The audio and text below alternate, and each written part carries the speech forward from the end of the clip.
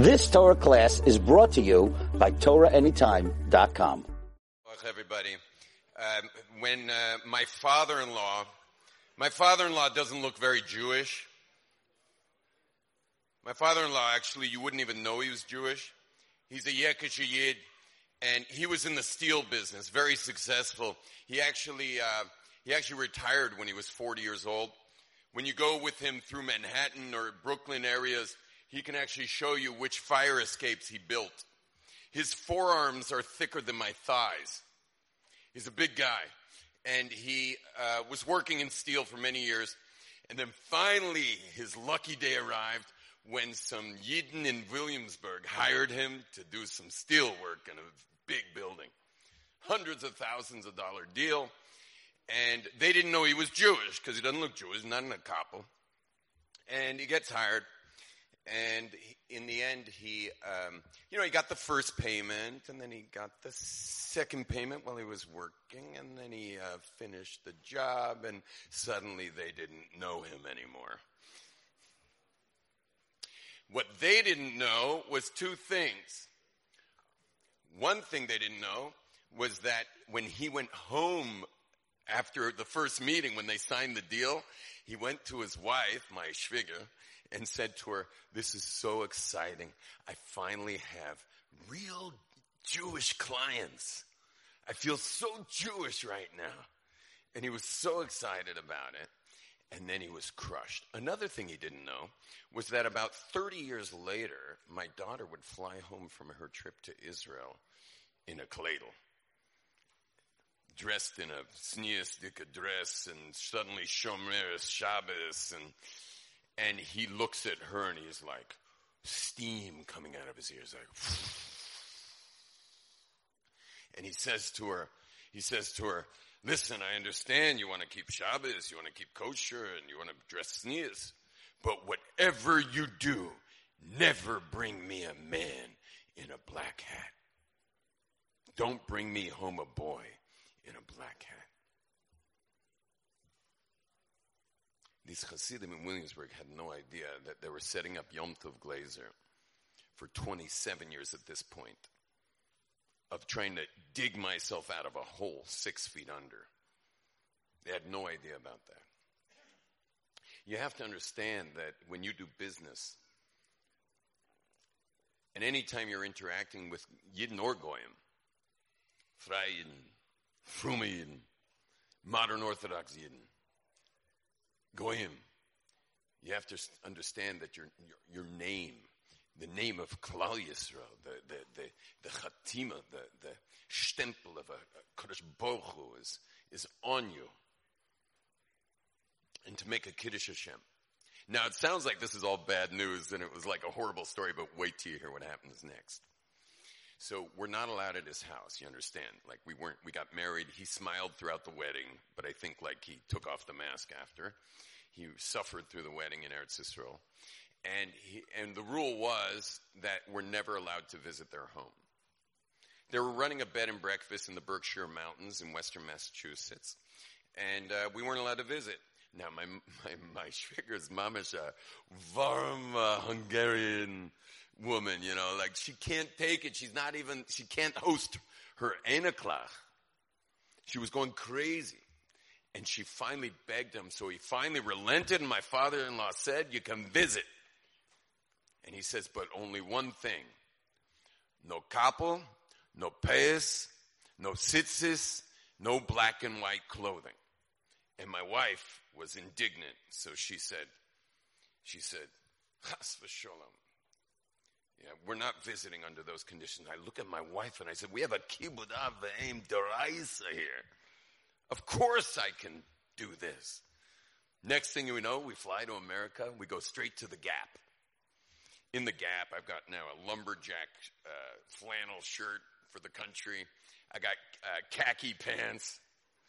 I bought a little cap, put my payas up inside the cap, tucked my tzitzis in. I'm looking in front of the mirror. My wife's like, "Don't have too much fun here. You're having too much fun." We head up to the Berkshire Mountains in their bed and breakfast. They gave us a little side cabin right next to their house. And there, I did my tefillin and my my davening in there by myself inside the room. We're supposed to be there for a week. Day 1 goes by, no problem. Day 2 goes by, no problem. Day 3 is almost going by when there was a problem. And what was the problem? The problem was, can you imagine me, those of you who came to any of my shirim or know me on YouTube or on Torah Anytime, if any of you know me, how good do you think I'm going to be at hiding my Yiddishkeit? Not to mention that I'm a Karliner. So I decide I got to daven a Karliner davening. So what did I do? I know they were inside the other house drinking tea and whatever, and I closed the windows, put on the air conditioning system, and I closed the curtains, and I just started davening. From Baruch Shamar, I started going strong. But when I got to Shir Sayam, I started going really strong. And when I got to the words Tipul Aleim, Amos of a Fachad, and I all of a sudden had in mind like all the Yidden in the Berkshire Mountains who were hiding their Judaism, wrapped in Goyim all around them who they're trying to look good for. I had in mind Tipul Aleim on the Goyim that the Yidden have been lost themselves in the American dream. Tipul Aleim, but it was Karliner Tipul Aleim. It was like Tipul Aleim, Amos of a Fachad.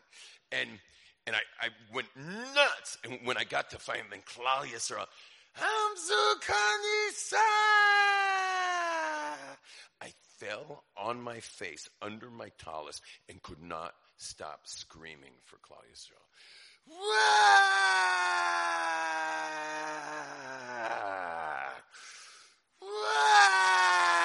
And I'm under the tallis, just screaming, and under the tallis shaking. I couldn't daven. Next thing I know, there's an arm on my back. There's a hand on my back. I had no idea. See, in the back of my mind, I'm like, at least they're in the house, and I closed the doors. Guess what? The brother came out of the house to walk the dog, I guess. And he goes running into the house and says, there's an emergency. Yom Tov screaming. The whole family came out, and we're standing outside the wall and windows next to where I was. My wife's like this.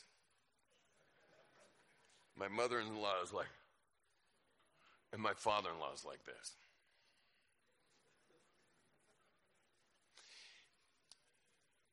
My wife puts me back together. I'm sitting on the edge of the bed in the room. I'm like,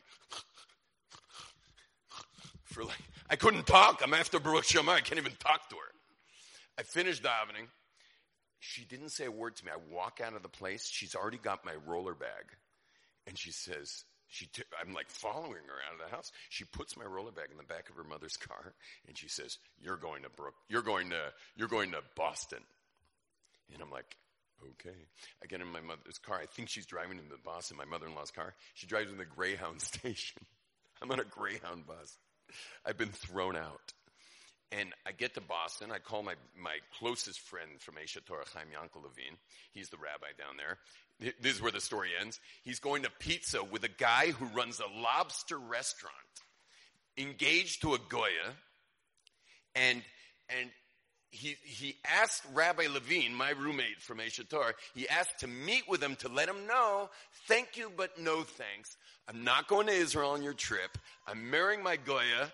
I'm staying the manager of the lobster restaurant, but I wanted to thank you for the learning that we did. So he meets him at the pizza place. I called Chaim Yankel. He says, meet me at this pizza place. This guy and I were like love at first sight.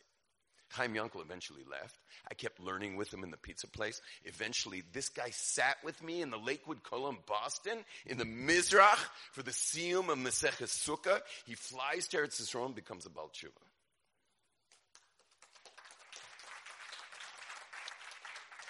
This shows you the godless of a Kadosh Baruch Hu, because that horrible Chilul Hashem story saved a Yid. Because if it wasn't for that story, we would never have gotten to Boston and built a whole other Yiddish shtub from this story. We don't know what Hashem's doing, but there are lots of lessons in all of this story. And may we all be blessed to be a Kiddush Hashem. And the last thing I just want to say is I had so much fun with everybody. I loved the times we had together this weekend and this Shabbos. And you're so beautiful, every one of you. And I can't wait to be back together. Tzlocha Rabba, a gute Woche, a gute Jahr, a gesunde Zimmer. You've just experienced another Torah class brought to you by TorahAnytime.com.